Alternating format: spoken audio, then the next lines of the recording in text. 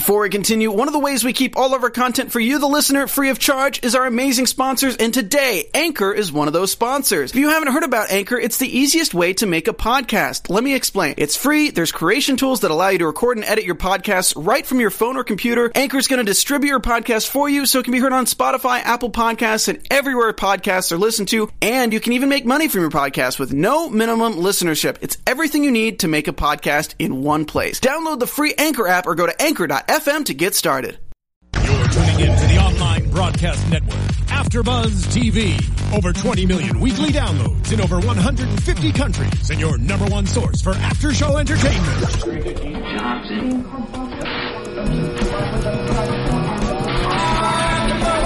AfterBuzz TV, the destination for TV superfans, producing aftershows for over 300 of your favorite TV shows, interviewing celebrities and showrunners, and bringing you behind-the-scenes exclusives. All thanks to E! Entertainment's Maria Menounos, producer Kevin Undergaro, and internet leader Akamai. Now, let the buzz begin! He did the mash. He did the monster mash. The monster mash. It was a graveyard smash. He did the mash. It caught on in a flash. He did the mash. Oh man, this is exciting. Look at this, we're dancing, My guys. love, Welcome back. I love it. Oh, you were still dancing. We're still dancing. We missed you. This is how much we missed you guys. Yeah. We needed something happy. The mash These are two really dark dark you guys. It's almost Halloween. We're almost there. I know, right? Yeah, there, guys. Welcome back. This is the Fear the Walking Dead After Show on AfterBuzz TV. We are back in the brand new digs, the first Fear the Walking Dead After Show in the new AfterBuzz TV studios. So this is very exciting. Yeah. You guys excited? I'm psyched. so pumped up to be here. Okay, if that was a 2, give me a 10. There we go. Oh my gosh. There you go. girls there. Peeking the mics. Got this. There we go. So guys, we have 2 episodes to cover. We have the 4th episode of the season as well as the 5th episode of the season. I'm your host, Ben Bateman, joined today by my lovely panel of feedback on the mic, just now that I'm hearing. Hot mic, guys. By my lovely panel of co-hosts, we have Kristen. Hey guys, Kristen Carroll. Nice to see you again. We have Megan. Megan Salinas. You guys can tweet at me at the Menguin. That's TheMenguin. Woo. And we have the lovely Ashley. Yes, thank you guys. And feel free to give us your comments and questions. We're in the chat today. Welcome. Yeah, so sorry about that last time, guys. We totally spaced on the chat. We were so wrapped up in the episode that we just forgot to even respond Yeah, we had to the comments. guest and everything too, so it was Yeah. just a lot going on. We had Lincoln, so we're gonna do our damnedest to stick with that and cover everything we possibly can. Really quickly, before we get into the episode, we want to remind everybody to please subscribe on iTunes and give us ratings. We provide free content. We'd love to continue providing free content, and it is difficult to do unless we are encouraged by our fans. So it would be awesome if you guys could help us out with that. Go to iTunes, give us a rating, a review, and you can find us on Twitter. And if you want to tweet at us during the show, tweet at FearABTV, hashtag FearABTV. I thought it was the other way around. ABTV here. Hashtag ABTV Fear. Dead Trivia. I was going to say, have I been doing it Quiz. wrong this whole time? Yeah. It wouldn't be the first time. on. Spot on, Meg. So that is what we're going to do. So we're going to jump right into the first episode, which was last week's episode 4. Not Fade Away is the name of it. We pick up our heroes, Nick, Liza, Griselda, and the episode opens up with the house, right? We have Nick sitting on top. Not Nick. It's Chris. The other son, and he's sitting on top of a car, and he's seeing a light being reflected in the distance, and we think that there's something going on in this house. Yeah, we talked about like the significance of his video camera and how it's going to play a role. Like earlier on, a lot of people were saying, that was kind of interesting when we saw him during that riot, and then he's filming, and then here he is filming again, and he sees this light in a house across the way. So he goes and of course tells Travis, and Travis is like, "Oh, kids." It's today. immediately dismissed. Right. Even the possibility that this could be a cry for help or a warning of some kind, immediately dismissed as just, it's not our problem. Don't worry about it. Right. Yeah, it's funny the way that sort of interplay between the stubborn father and the adolescent son. And one thing I do think is funny about that is that you see the 2 teenage characters. I guess there's 3 of them really, but it definitely seems like it is Chris and it's Alicia, and they. Yeah. I'm in the show. Yay! See you guys next week. And it seems like they have these moments where they do something really kind of foolish, I guess. But and we as an audience kind of feel it, but then you have to think you're like, they're kids and they're supposed to act like kids, and kids do things that are kind of irrational and irresponsible. But I think it's funny that if I was a 16-year-old watching a 16-year-old character acting some of the ways they act, I would be like, oh, that's so dumb. How do they act so childish? Even though I probably acted the same way when I was 16. Yeah. So I think you have the same reaction to that kind of... But it's necessary, because it's like that kind of love-to-hate kind of thing. Go for it. I was just say really quickly, you kind of see that Chris and Travis, they both have this... They're very similar to each other, being father and son, that I think they fight against it, but we saw the difference in it from last week where, Chris is trying to be more the responsible one, like, Dad, we need to go out and get this, and then we see in this episode 5, not to jump too far ahead, that he's the one being completely irrational with Alicia, just kind of going crazy. So it's interesting to see that dynamic, and Travis tries to keep it together, but then he kind of loses his cool very easily as well. And to be honest, I was a little disappointed about that dynamic because it seems a little cliche to me. You know, it's like, come on, son, I don't have time for this. It's like, well, what else are you doing? Really? Like, you have this entire army here. They're handling things, okay? You're an English lit teacher. Like, relax. Like, you can take a second to really pay attention to what your son is saying, because as he found out at the end of the episode, it actually was a serious situation that if he had just taken the time to listen. And I feel like at this time, this is not a time for you to be just kind of scattering about trying to just do other meaningless things. This is a time to really band your family together, figure out what the heck is going on and how to get everybody out of it. So for me, that was I kind of chalked that up as that was a very kind of cliche Hollywood move, for writing's sake. I mean, not to bash it like that, but yeah, I just didn't agree with that whole encounter that they had. I felt like he should have listened to him a little bit more. To his credit, and granted, I don't want to give too much credit because I agree it shouldn't have been dismissed. That's something to be investigated. But to his credit, both he and Madison are trying to act like everything is normal. Like at the beginning of the episode, he's going on a jog. Right. Yeah. Who goes on a jog in the zombie apocalypse? So he's going on, and he's listening to Perfect Day, which is a great song, by the way. And then, again, to his credit, he's also the unofficial liaison between what's left of their community and the military. Right. He's been the guy that the head of the military has been going to, and he's the only one that even has like a kind of chance. Like the guy calls him Mr. Mayor. Right. Even though he has absolutely no authority. He's a teacher. At least he's not called governor. Give it time. Who knows? He might pick the name for himself. I always thought mayor was a good title. Yeah. So we pick up there, and then we open up, and now we've got all like the military. We've got military presence in their little their cul-de-sac, so to speak, right? Their little town, I guess it is. 11 families, or there's more people, but there's not a ton of people. And it starts out, and this is that situation we all find ourselves in as viewers of the show, where we obviously know so much more than the characters in the show know about their own situation. I mean, ultimately, everybody we meet that isn't, like a person trying to survive, essentially, and every single like cardboard character of authority, we're just waiting for them to die. I mean, because basically, you may find that one or two of them ends up in the group, but for the most part, they're just fodder, which is a weird place to be when you're watching a show, because it's almost like you're watching a slasher movie. Yeah. You're kind of like, which two characters are going to survive out of all of you? We have the main people, and then everyone else, you're just scenery to be, as we see in the 5th episode, which we'll get to in a minute. So I thought it was interesting with the military in there. We saw Ophelia, make a connection with Andrew Adams, Corporal, and how that played out, because we learned at the very beginning from Chris that it's only 9 days later. So that relationship went really fast, or maybe they were together before that. But I thought that was kind of an interest. It was a little cliche as well. I mean, I think that like, oh, now it's a different love dynamic, but I also thought it was also interesting to see like how that would affect. And as we saw in episode 5, how much it did. But when we first saw them together, it's like, it's actually really nice. They have like, she has almost a connection then to the army, and hopefully that helps them. Well, I figured that she was only doing that specifically to get medicine for her mom too. So you thought she was using him? Yeah, totally. I did 100%. Because the fake laughter she's giving when she meets him, and there's the great exchange in the eyesight between Alicia and Ophelia, and it's like Alicia's looking at her, and I think she's sort of like, yeah, I know I'm capable of doing that too because I'm a woman. and he's a man, but not you're older and you should know better, but you're doing it anyway. And she kind of gives her this like cock to the head look. Like, really? Yeah.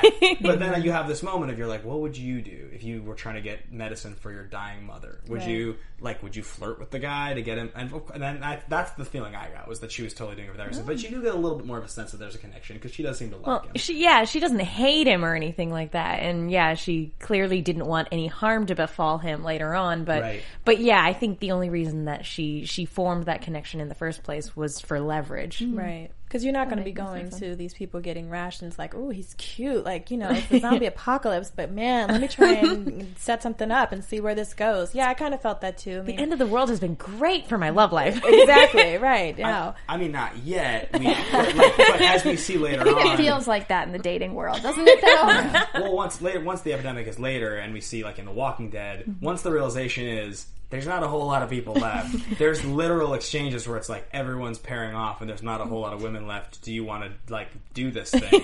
So it's much more like upfront later on. But I think right now we're still under the guise of, there's actually some semblance of order. So we should talk about, there's two different things that happen next. Number one is that Travis has to kind of deal with one of his neighbors, and we start to get the sense that the civil unrest will not be tolerated, and anybody who's causing a problem or seems to be sick is going to be taken away. Removed. Right. We meet the doctor, and then at the same time, Madison decides she's gonna listen to what Chris has to say. She's going to look at the video camera, and she's going to go on a little mission of her own. So let's talk really quickly first about what happens here when we realize that people are being whisked away for just having a problem, for maybe having a fever, and like, what do we think about that? I mean, how that all exchange happened. Very interesting. I think in this entire episode, with the light that was shining across the, borders, just with people, kind of being hush-hush about taking people away, to me, it just represented sort of the beginning of, we have the zombie apocalypse, and that's sort of the end of civilization, but just sort of the beginning and the end of just human sympathy and just sort of, that carnal, human basic foundation that we kind of go back to when we're put in really, really tough situations, because it didn't have to necessarily go down that way. They could have handled things a lot differently. I'm not head of a military, so obviously I don't know what would have been the best strategy going forward, but, it just sort of showed a lot of how people can really be corrupt. Like, the humans in this world, people who are alive, they are the ones that you should fear. Right. Often more so than the people who are dead. Mm-hmm. So I just kind of got a beginning glimpse of how that's evolving and how that's going to play out, in the rest of this series. I agree with you 100%. For me, the carting kind of everybody away in big groups, like even if they only have like a mild fever, that to me is like everything I fear about like a military rule, like martial law. Mm-hmm. Just the idea of like rounding up people and putting them in a military facility, that rings, like it sends so many of like there's been so many historical instances where that happened. World War II, even here in America in the concentration camps, and or the Japanese internment camps, and it was. And it's so unsettling to see that, and for the justification of it's for your own safety. Right. It's like, this is this is sending a lot of alarm bells, guys. This is not the best way to handle this. So I think one thing that I want to bring up really quickly that I was noticing is there's actually a scene that this is very, very relevant in the next episode, in the fifth one, which we'll get to in a couple minutes. But there's kind of there's like a moral bankrupt feeling that I get from the soldiers, but there's also the similar feeling that I get from Travis, because it feels like they're both doing the incorrect thing. They're both approaching the situation with this extremely naive sense. Like, the soldiers, I guess they're not both naive, but the soldiers feel like what they're doing is they're written as these characters that have no mind for anybody other than like, we're just going to save ourselves and none of you matter because we have guns. And whether or not we're supposed to feel that way, or some people do feel that way about the military, I mean, most people that I know that have joined the military are decent people that just want to help people. Whereas Travis is like, I'm going to be this patient, reasonable leader to my friends, and I'm going to try to reason with these people, and I won't, shoot a walker because I don't know. And both sides, it feels totally incorrect. One of them feels like it's written in this black and white way to make me feel a certain way, which I don't like generally in television because I feel like I'm being manipulated. The soldiers feel that way to me. There's not a whole lot of balance there. But then Travis, I'm also just like, you're a fool. How do you not see what's happening around you? Yeah. How have you not evolved faster? It seems like everybody but you has evolved faster. Yeah. Do you know what I mean? Mm-hmm. Yeah, no, I completely agree. And, shout out to the chat. We have a lot of people in here who are saying how Madison is starting to evolve a little bit more than Travis in many senses. And so, she still has... Obviously, she still has her issues that she has to deal with. And she's still not willing to get her hands dirty. In some senses. Yeah. I mean, she's getting over that line more and more. But Travis, I feel like he's still in the phases of this is not real. We can help these people. There's we can find a cure. We can fix this. We can go back to the way things were before. And he's just having a more difficult time really accepting that this is the new reality, which is interesting. Well, and to build off of that with Madison, I was reading something earlier online that I thought was really interesting. And they were saying that they thought... that maybe what we're watching is the beginning, like an origin story of a villain, which would be Madison. Oh, how do you turn almost like a Breaking Bad kind of a thing, where she's the first one out of that group. She killed somebody she knew, and she's able. The fact that she knew that Daniel was doing something wrong in this last episode and let it happen and just walked away from it, and even the fact that she went out on her own. And I don't even think she brought a weapon in episode 4 when she went to go walk out to see what was going on. I mean, she was defying people. She's trying to figure things out. If Travis wasn't there, she was going to kill Susu in episode 3. Yeah. So it's just kind of... I thought that was an interesting take on that. Mm-hmm. So I'm interested to see, what's going to build up to her evolution. And ultimately, obviously, Travis isn't going to be there with her. Unless something drastic happens, I think. So you mentioned her leaving, and she goes off, and she hides under a tank, and she sees, and she comes back and then relays the information that she's seen now people that weren't necessarily dead, that looked like they were just human people that never turned with a gun in their hand, like they were just shot down by military. That's not something they ever showed us in The Walking Dead. That's a totally brand new take on. It's almost like revisionist history of the story we've already seen, because in the comic books, as well as in the show. That's not something they ever really allude to, is that there was military presence that just executed a ton of people that were alive still. It kind of adds a huge wrinkle, I guess, to the story that we've seen so far, right? But at the same time, it's not at all far-fetched. It completely makes sense given everything that's going on and how the military, we've seen the military handling it. So it's not at all surprising, but it's still really unsettling. Well, because we've seen The Walking Dead, the fact that we know that Atlanta was kind of blocked off and then nobody's there, but the military was supposed to be in there. Now there's a lot of unanswered questions, and now we're starting to see, okay, maybe that is what happened. Probably is what happened there. So, all right. So after she goes out, she comes back. She's talking to Daniel, and we start to find a little bit more about his history out. So we were all kind of wondering what was going on with him and how he seemed to know more than everyone what his shady past was. Yeah. So we start to find out that where exactly did he grow up? But he was part of... In Mexico, right? Yeah. Was it Mexico, or was it... I feel like we got more clear information than that. I thought in one of his monologues he just said when they came here from America, from Mexico. I don't think it was in the chat. Mexico. Yeah, chat. Let us know, because it was a week ago. We apologize. But I don't think it was Mexico.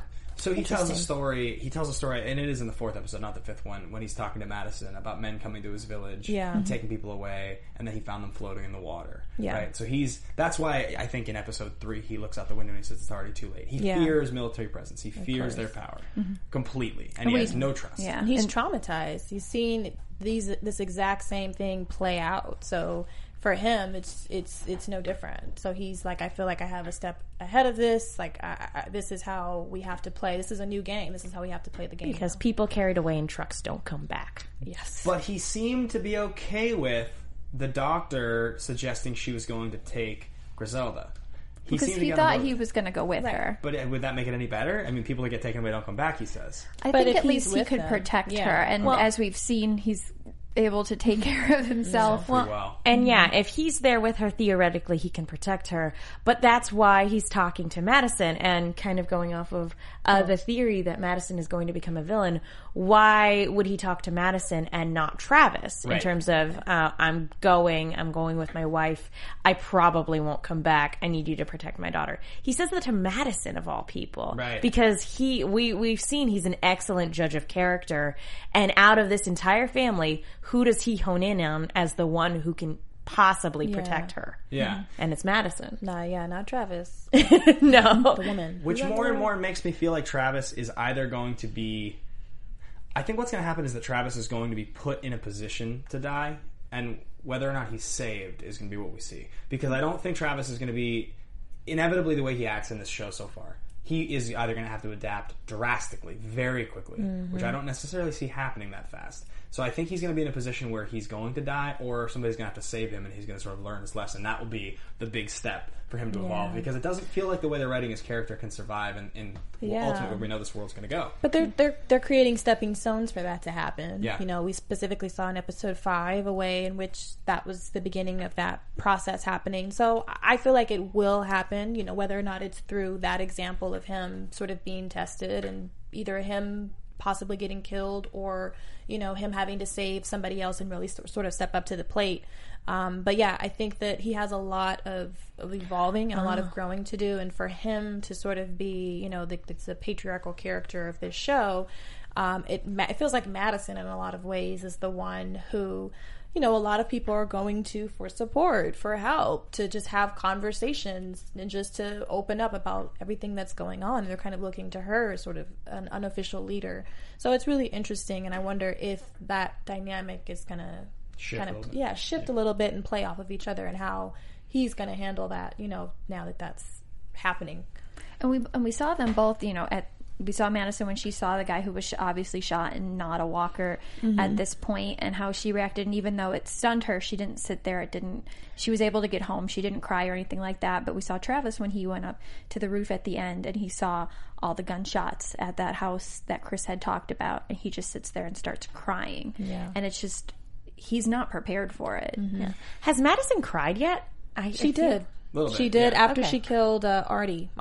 The principal, Okay. Oh, but like apart from that, we haven't seen her cry. She cried in the house when she got home that night when she realized that everything was just kind of going to hell. I remember that she goes to the next room because she doesn't want to tell Alicia what's going on yet. That's true. So I do want to touch on something because we need to get into the next episode. I did find out Daniel's from El Salvador. Yeah. Thank you, chat. Thank you, chat. Again. So the last thing we haven't talked about in this episode, which is a very important detail, and this actually winds in what you're saying about Madison, because I think it's kind of related. So Nick is lying to everybody and telling them that he's kicked, and it's another one of these things where it feels as you're watching it, like this is painfully obvious. How is nobody noticing that he's just not vomiting? It's dumb. That's not how it works. So we all he kills the guy, the old man who was on methadone or on the morphine. And he, injects himself, and he's still fixing. And when Madison finds him after the man's been escorted away and starts slapping him and hitting him, and he gets all shaken and rattled, the first question I have is, do we think that she knows in that moment that he killed the old man? Yeah. We definitely, that's why she's so upset? That's what I thought, because we saw his reaction, because they were all together when it was announced, like he didn't do well and he was being taken away and all this kind of stuff, and his face with that, and because she says you didn't know or something of that range when she's slapping him, so it definitely referred to the fact that when he was taken away and not doing as well, that he was in there doing something to his medication. I'm not for child smacking, but I was so glad somebody smacked that kid. No, the second we see him in that man's room and the man is having trouble breathing before it finishes panning down, prior to this, I felt so sorry for Nick, because when all of this was starting, he was the only one that knew what was happening, but no one was going to listen to him because he was a druggie. Yeah. And I know he's an addict. I totally get that you get desperate and you will do anything you can to get that fix.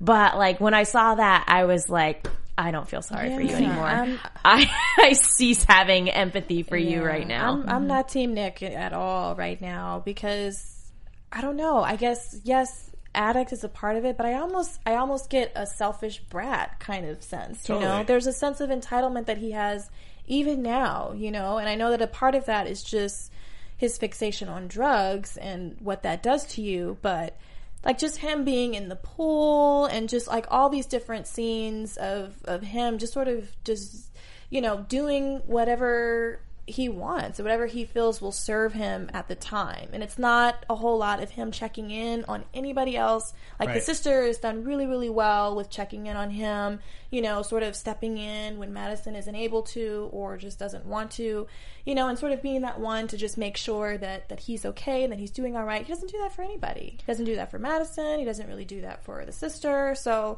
I get a really selfish, you know, self-entitled, just sense from him, and I don't like that. I hope that changes and that he does eventually evolves to be the leader that I think we all hope that he can be. Or on the flip side, in relation to Madison's character, is she becoming stronger because she's been slowly but surely watching somebody that she loves die. Yeah. And like in terms of like she's just having to let him go one step, and she's been sort of letting him go for a while, but I think maybe in this situation, in these stakes, that maybe that's going to be the thing that sends her over the edge is I've already, you know, let my son go. He didn't even die in front of me. I had to just actually go through the process of just writing him off. Because, and so maybe that's going to be a big like turning point for her character. I think that's interesting. So the episode ends. The soldiers come in. They take Nick. They take Griselda. And then Liza gets on the truck and runs away with them because she's convinced that she should be a doctor and she should help. I think she was actually going so she knew what was going to happen to Nick. I think if it was just Griselda going, I don't think she necessarily would have gone. You know, like if Griselda and Daniel, like how she had planned it, had gotten off, I don't think she would have gone. I think it was the fact that she kind of knew, like, you know, the fact that even Madison told her in the previous episode, like, I need you to kill me. Like, she thought maybe going there and trying to, because as we saw in episode 5, she's trying to find both Griselda and Nick. Right. She keeps asking about them. No, and yeah, we knew from the previous episode when they all got back together that this was one of those things where she was willing to make peace with Madison. She's like, look, I know we don't like each other, but like we're all in this together sort of thing. Mother. We need to support each other.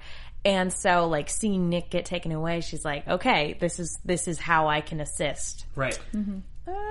I somewhat agree. I think that once she's there, she realizes she needs to sort of check in on Nick. But, I mean, for most of that episode, she was kind of more concerned about Griselda. So that kind of made me feel like she was doing this more so because she just wanted to help. And so we kind of know a little bit about her backstory of wanting to be a nurse and how that didn't really work out for her. So I feel like for her, this is kind of a time of redemption, or her sort of stepping up and, you know, this is what I was meant to do. Yeah, this is what I was meant to do. I want to help people, and she did a really great job of that. And of course, you know, the other doctor sort of getting in her ear, talking about they need you, you know, you're needed, you're wanted. I think that was overwhelming for her, and that kind of clouded her judgment a bit, because I definitely would not have left. As a divorcee, to hear you're needed, we could really use you. Yeah, that probably means a lot. But I will say that I totally understand her going for multiple reasons. I will say, though, could you give me like 2 seconds to explain to my son? To say bye? I know, right? My, like, what is it, the Hunger 16, Games? 17? Right, exactly. I volunteer as tribute. And then she's just carted away. Like, even Katniss got 2 minutes to say goodbye. She just mouths, I love you, and just goes. Yeah, you know, it was very weird, like a weird decision.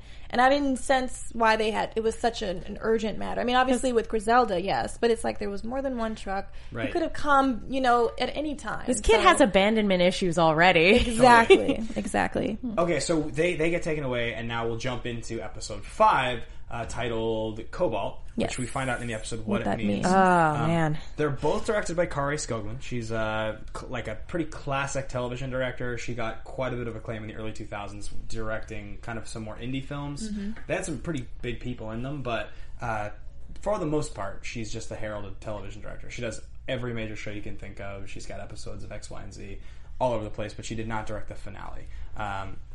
So this was sort of like her little project. Her two-parter, yeah. Which you could see because they connect quite a bit. Yeah, they definitely had a really good flow to each other. Absolutely.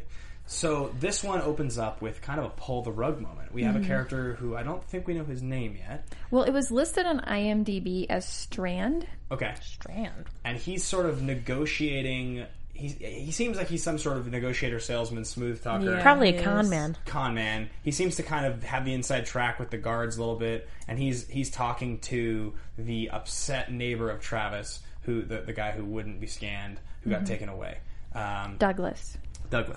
And makes, like, it's just, the whole scene's very weird. Yeah, I like it the is. monologue. It's unsettling. It's really seedy. Creepy. It was out of out of character for the show. Yeah. To have somebody like that, I thought it reminded me a little bit of Frank Underwood from House of Cards to an extent. It felt more kind of that feel than Fear of the Walking Dead for me. I feel like Douglas was just crying in the cell, and the guy was like, "I gotta get him out of here. Yeah. How can I get him out of here?"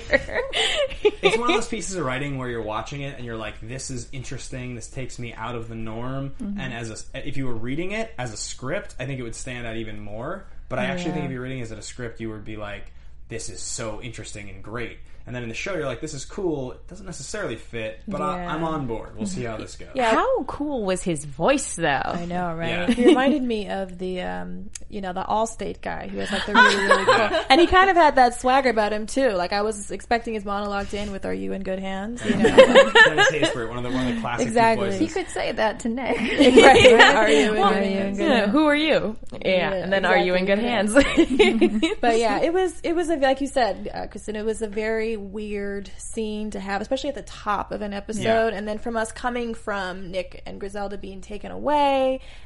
And then I thought that he possibly worked for the military, and I was like, well, what's the military doing with this, smooth talker guy? Is he an evaluator? Like, what's going on? And then, it makes more sense now that we have more of a backstory now with it. But yeah, it was a little interesting to watch at the beginning. We were all like, who is Well, because I guess he figured he couldn't get anything from Douglas. Right. Yeah. And so he's testing people, essentially. Exactly. So Yeah. he's like, I can't get anything out of this guy. He's no good to me. He puts like sort of valuations on the people, right? Because he's talking about his wife's body, and he's talking. It seems something about Nick is sticking out to him as being worth something. Yeah. So let's actually cover his whole character and the scenes with him, because I feel like there's no reason to jump away and then back to it. Yeah. Nothing about their situation changes based on the rest of it. So when we come back to them, now he's met Nick and he's talking to Nick. And we see an exchange when the soldiers try to take Nick out of the cell because his temperature's higher, which we know is because he is going through withdrawals.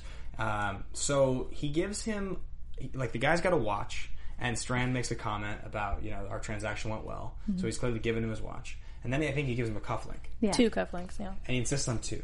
Did you guys have a problem at all with the idea that a soldier would say, okay, if he has a higher temperature, we're taking him out of here because we think he's getting sick and turning.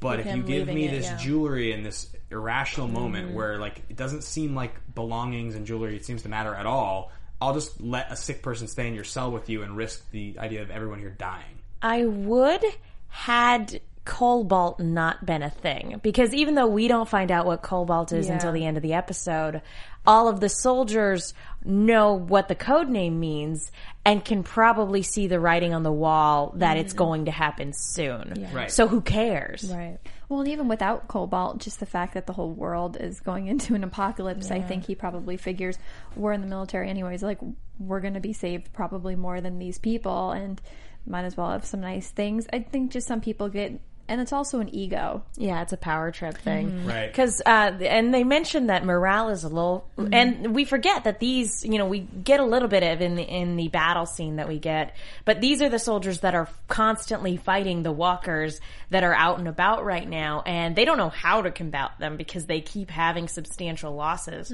And so they're not sleeping. They're losing way more men than they should be in this fight. And they're morally, more like, how do you explain to yourself that you are fighting the living dead? Right. Like, what does that do? And they were also explaining that a lot of them are young and just want to go home. Yeah. So it's like, how do you rationalize that to yourself? And if the way you rationalize it is it's the end of the world, your moral compass tends to shift a little bit. Yeah. Absolutely. Which just goes back to, how people are starting to be morally corrupted in this show, because to me, it's like there's still no excuse. It's like, all these people here essentially are going to die one way or another. So it brought to mind for me, it's like, why is this guy's strand even here? You know, like how are they deciding outside of if you have a fever, if you seem ill? Because a lot of them didn't seem to be ill at all. So it's like, how are we deciding who is going to be put in here, who's going to be put down, essentially? And then, you know, okay, yeah, I'm willing to risk everybody in this entire camp to, you know, be turned and to get killed for cufflinks, you know, which you're in army outfits. Like, how attractive is an army outfit with cufflinks? I don't know. You need a fancy suit. Right, exactly. So to me, it's just... that when he dies, we know who he is because he has cufflinks. That was the purpose. Status. He'll get a real nice burial for those cufflinks, for sure. But yeah, it just seemed really weird to me that they knew all of this information, but that still, it wasn't enough for them to take a step back and think, okay, wait, these are people, you know, these are human beings. Like, let's go about this in a different way. Let's actually try as best as we can to sort of help people. But no, cufflinks are more important than helping people. So do we think a couple things? One, I do think we should talk about Travis and the little mission he goes on, because that's a pretty cool part of the episode. But the question I have is, we talk about, if they all know about Cobalt, if we assume all the soldiers know about Cobalt, is the movement of the people and the doctors and the saving, the surgeries and all that they're doing, is that like a product of a former infrastructure that they thought was going to be in place that they're just continuing on with until they just don't? I think so. Okay. I think Cobalt is the last resort because it's a retreat. Yeah. And the way it was talked about was the humane extermination of all the civilians there. So I imagine that nobody would resort to that unless it was the absolute last resort. So until then, go about everything as normal. Well, if you noticed too, most of the people that Liza was being asked to work on were military people that were hurt. Right. So anytime she tried to find Griselda or somebody else, you know, she wasn't being allowed to. It was kind of like, no, we have people for you. And most of the ones that she had were military people. Yeah. So I wonder if it's also just trying to get save as many of their guys to help Cobalt happen more, you know, more easily. All right, so we have just about 10 minutes or a little less left, and we have a couple things, unfortunately, we have to try to cover quickly. So I think what we should do is we should take the last sort of 3 bits of the show that we saw in this episode. We should just kind of quickly sound off on each one of them so we can try to make sure we cover as much as we can for everybody. So why don't we start with Travis strikes a deal after sort of threatening a mutiny with Moyers, right? Which is, and he gets in the car with them. Yeah. He's gone. Travis struggles to kill a walker at long distance with a mounted monopod or whatever he said. The mics we use. And then they go in to save some soldiers. Moyers is gone. They get assaulted, and the soldiers take off and leave Travis. That whole exchange. Yeah. Quick, what's your elevator pitch on that? What do you think? I think, well, I'll just do the one point we talked about when we were watching. For him to not shoot the walker, or at least pretend to shoot, not pretend to shoot, but actually shoot, but actually miss. Be like, hey guys, it actually was a bad shot. I think it would have helped to at least kind of build his character a little bit more. Instead, he does come off like he's not going to survive. It's just not going to happen that way. And I gotta wonder too if Lieutenant Moyers is gone for good, because they said let's just leave him, right? And we haven't seen a dead body, so I don't know if I believe that actually happened or not. I did he's not coming. They just left him, I think, because they were. Yeah, well, I'll wait. I'll wait my turn. What do you think? I would not surprise me at all if he's dead, but I really appreciated this whole bit, because you do actually see it from somebody who is becoming morally corrupt. You actually do see it from his point of view. Like, from Travis's point of view, he's like, I'm a conscientious objector. I can't shoot somebody who used to be a person. And they're like, oh, so you're totally okay with benefiting from, us getting our hands dirty, but you can't actually pull the trigger yourself. So I get that.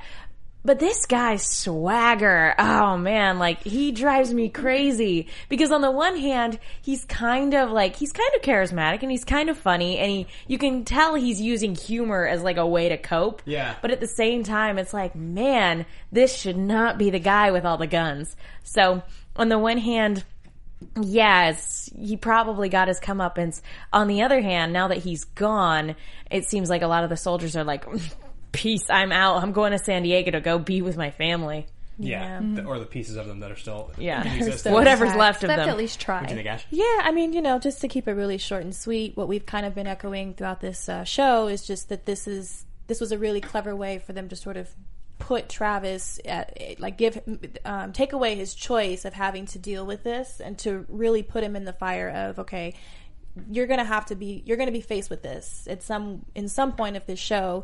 You're going to have to make the decision to kill this person, even though you think that they're still human, even though you think it's murder. You're going to have to do it. So either you're going to step up and be a man, or you're not. You're going to cop out and people are going to die. So it was just a great introduction to that, and I'm sure we'll see more of that. My two thoughts on this were, this was the scene that I was talking about earlier where I really felt Travis's approach was so naive and it was so short-sighted, but they felt like these very cardboard, morally bankrupt characters in a lot of ways, and I didn't really think that either the writing of their characters was fair necessarily, and I felt like the writing of his character, he was sort of underwritten in that scene as being dumber as a character than I actually think he is. I didn't really like either of those things about it, but it was interesting hearing him with the radio. The second thing, one thing I've noticed about this show, if you guys ever watch like a war movie, like say like Lone Survivor, or like I just saw Everest last night, there's this sense in these movies and these things where you get out of an incredibly traumatic situation that's life or death.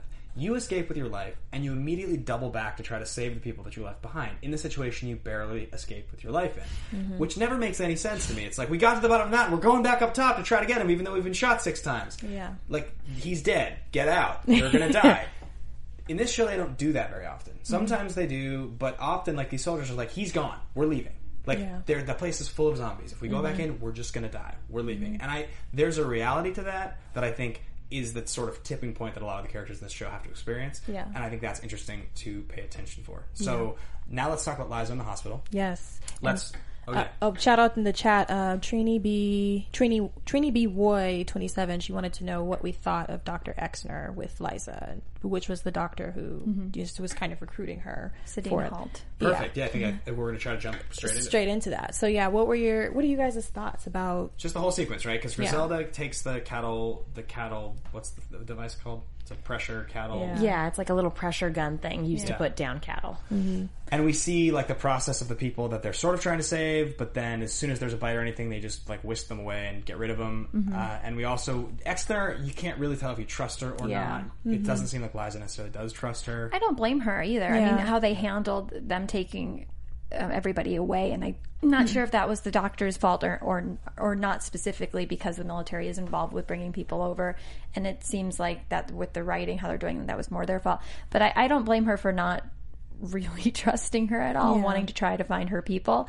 That scene with Griselda, that was kind of haunting. Extremely. It's because we also learn, I know we're going to cover this in a quick second, but with Daniel's past, where he's talking about, I never told Ophelia which side of the good or evil that I was on, and we find out that even so afterwards, it's that whole thing with Griselda where she is seemingly speaking to the devil, and I'm seeing your face, and you know what I did, and that's the kind of person I am. So if I have to die this way, then I loved my husband, and I knew that was going on, and that was, I'm getting chills like thinking about it. No, that's like Exorcist type talk. It's super creepy. Good scene. Any thoughts on that? I think the doctor is just somebody in survival mode. I think that she has just as much to fear from the military that she's trying to help, and from what, this thing that's happening in the world. So she's just in survival mode. It's all about the numbers of how many people can I save.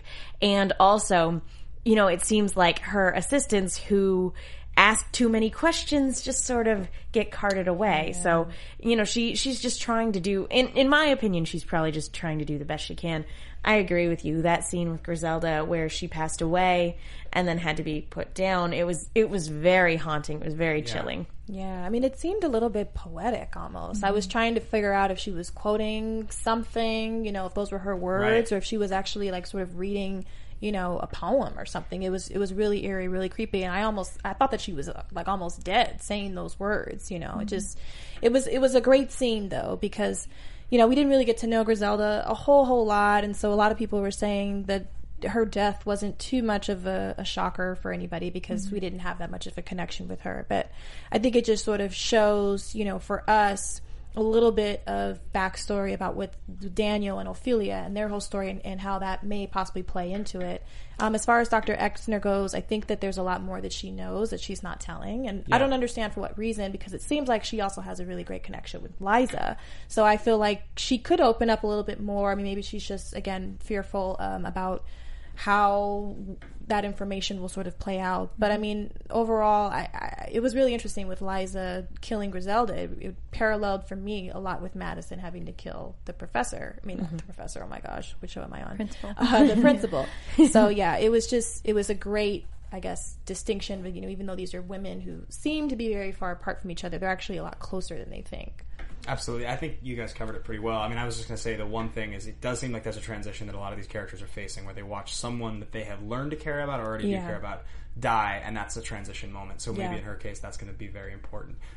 There's two last bits I want to cover. The first one is the more important one. So if we don't get to Chris and Alicia breaking plates and having a weird sexual moment, because that will come back up. Awkward tension, and I'm sure that will be revisited later in a more relevant way.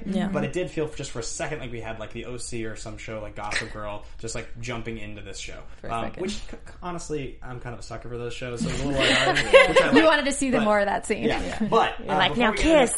Predictions. The more important scene is the torturing of Ophelia's soldier boyfriend, and the information that we find out about both Daniel's past as well as what Cobalt is. So we are like just running out of time. So again, we'll try to give our thoughts on this. And guys, I'm so sorry we're running short on time. It's just 2 episodes in one. We're trying to get through everything. So let's go out of order this time so we don't just go down the line. Why don't we start with you? Oh, what I think this.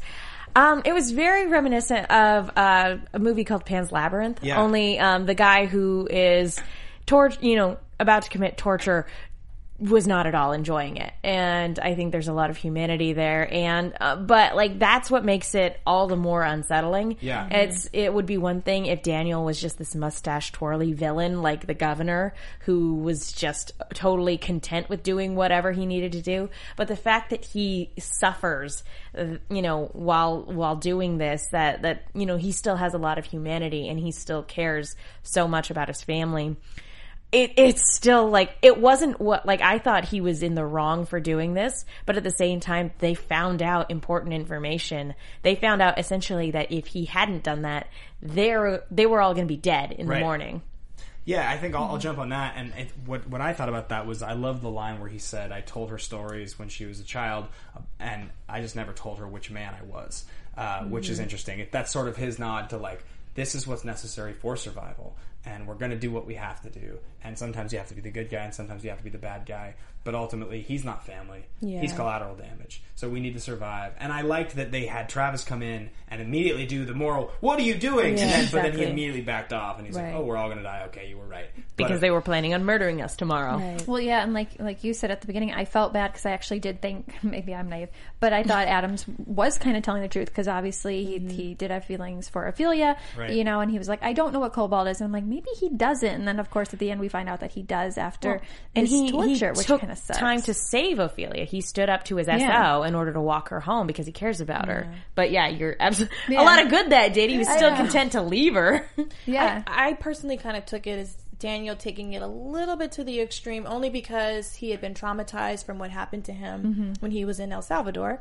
And I personally felt like, he said that he was going to tell the information anyways. And I felt like no matter what he said, Daniel still made it up in his mind. Like, no, this is how things are going to go down because I've just decided that this is how things are going to go down. Even if he had just given up all the information about Cobalt right off the bat, we still would be here at the very end of this scene. So I think it's just very telling for Daniel, like what he's willing to do regardless of who says what and what information comes out or what happens. And then, like you're saying, the juxtaposition of that with Travis and a little bit of Madison, being more hesitant about it and trying to think things through. And this is not a think things through society anymore. And it also says a lot about Ophelia, too, because she didn't know which man her father was. Yeah. And had she known, she probably would have never brought this poor guy to him. Because she did care about him somewhat. So the last two things we see, and I think we're just going to mention them, and then we'll have to get to them in predictions. One, I think Chris and Alicia will get to next week because I have a feeling we're going to see more of that. My God, I hope not. Was that the only one that was like, this is weird? I was okay with it. The other thing, the other thing is that Daniel finds out that there's a stadium full of walkers that is nearby. I'm not exactly sure how nearby it is, but it seems like he's going to try to open that in a way to like free them or do something like that. So let's get into our AfterBuzz TV predictions and we can talk about what we think. You did the mash. You did the monster mash. Monster mash. It was a great smash. I'm going to go first. Yes, do it. I'm going to reference the Chris and Alicia scene that I did not think was a problem. And what you've been waiting for, ladies and gentlemen, like all that night. Brady Bunch movie where like Marsha or where they hook up and Greg and you're just like, ew, your steps. It was lighthearted, and I love Alicia Debnam Carey from her role on The 100. She's actually a very talented actress to be able to play both. Mm-hmm. But I think that what's going to happen is we're going to get a little bit of a like teenage relationship between these two guys, and I think it's actually going to make us like both of them as characters a lot more because it seems like they're going to have someone to talk to who's not just constantly going to be condescending and dismissive. So we'll actually get to hear what their thoughts are and be less annoyed by them. Yeah, that's the one thing I did think is because they both kind of are dismissed and a little bit ignored on both sides. So they kind of have a connection and understand each other a little bit in that way. I'm hoping that Daniel doesn't open that door. That could be very, very catastrophic for the entire show. But I feel like for sure, I mean, the Cobalt mission, that's going to go underway. And I think that Liza is definitely going to try to help Nick. Whether or not she lives is a whole nother story. But yeah, I think that the Cobalt thing is going to go off and that Liza is going to try and get Nick out of there and hopefully Daniel doesn't open that door. Don't open that door. I don't think Daniel's going to open that door. I think he went just to kind of see what it was because the soldier had told him that they locked everyone in, infected and everything. And that's what's left of everybody who's in there. I hope the door doesn't get opened by anybody. I think he's smarter than that. Yeah. I don't think that's going to happen. But I will say that the next step is going to be trying to get the family back together and then get the hell out of there before 9 a.m. That is our next episode. Well, and I think we'll see them try to go to, now that they know, because Adam's told them where they're being held at, that they're going to go over there as well. And I don't think they'll all get back together. I think it might have even different pairings of who's with who. Yeah. And I think I feel like we almost have to see Madison and Liza like have it out because she had her line about it was her. It was her. I think those are pretty solid, and we will be here next week to go over that stuff with you guys. So thank you for coming back and watching us. And thank you, chat. Shout out to the chat too. You guys were great. Guys, where can they find you? You can find me on Twitter and Instagram. Both are Kristen Carroll 13. You guys can follow me on Twitter at @TheMenguin. That's TheMenguin. Also on a bunch of shows here at AfterBuzz, and be sure to tune in to the Movie Chick news show on Tuesday. Hey guys, find me on Twitter, Instagram, Ashley_Chapman. Also check me out on Sundays at 7 for the Narcos After Show. Guys, my name's Ben Bateman. You can find me at Ben Bateman Media on Twitter and Instagram. Remember to come back next week for the finale, and following that, Walking Dead returns at the same time, same place, here at AfterBuzz TV. So October 11th. Yeah, get pumped. We'll see you guys next week. Bye. From executive producers Maria Menounos, Kevin Undergaro, Phil Svitek, and the entire AfterBuzz TV staff, we would like to thank you for listening to the AfterBuzz TV network. To watch or listen to other after shows and post comments or questions, be sure to visit AfterBuzzTV.com. I'm Sir Richard Wentworth, and this has been a presentation of AfterBuzz TV. Buzz you later. The views expressed herein are those of the host only and do not necessarily reflect the views of AfterBuzz TV or its owners or principals.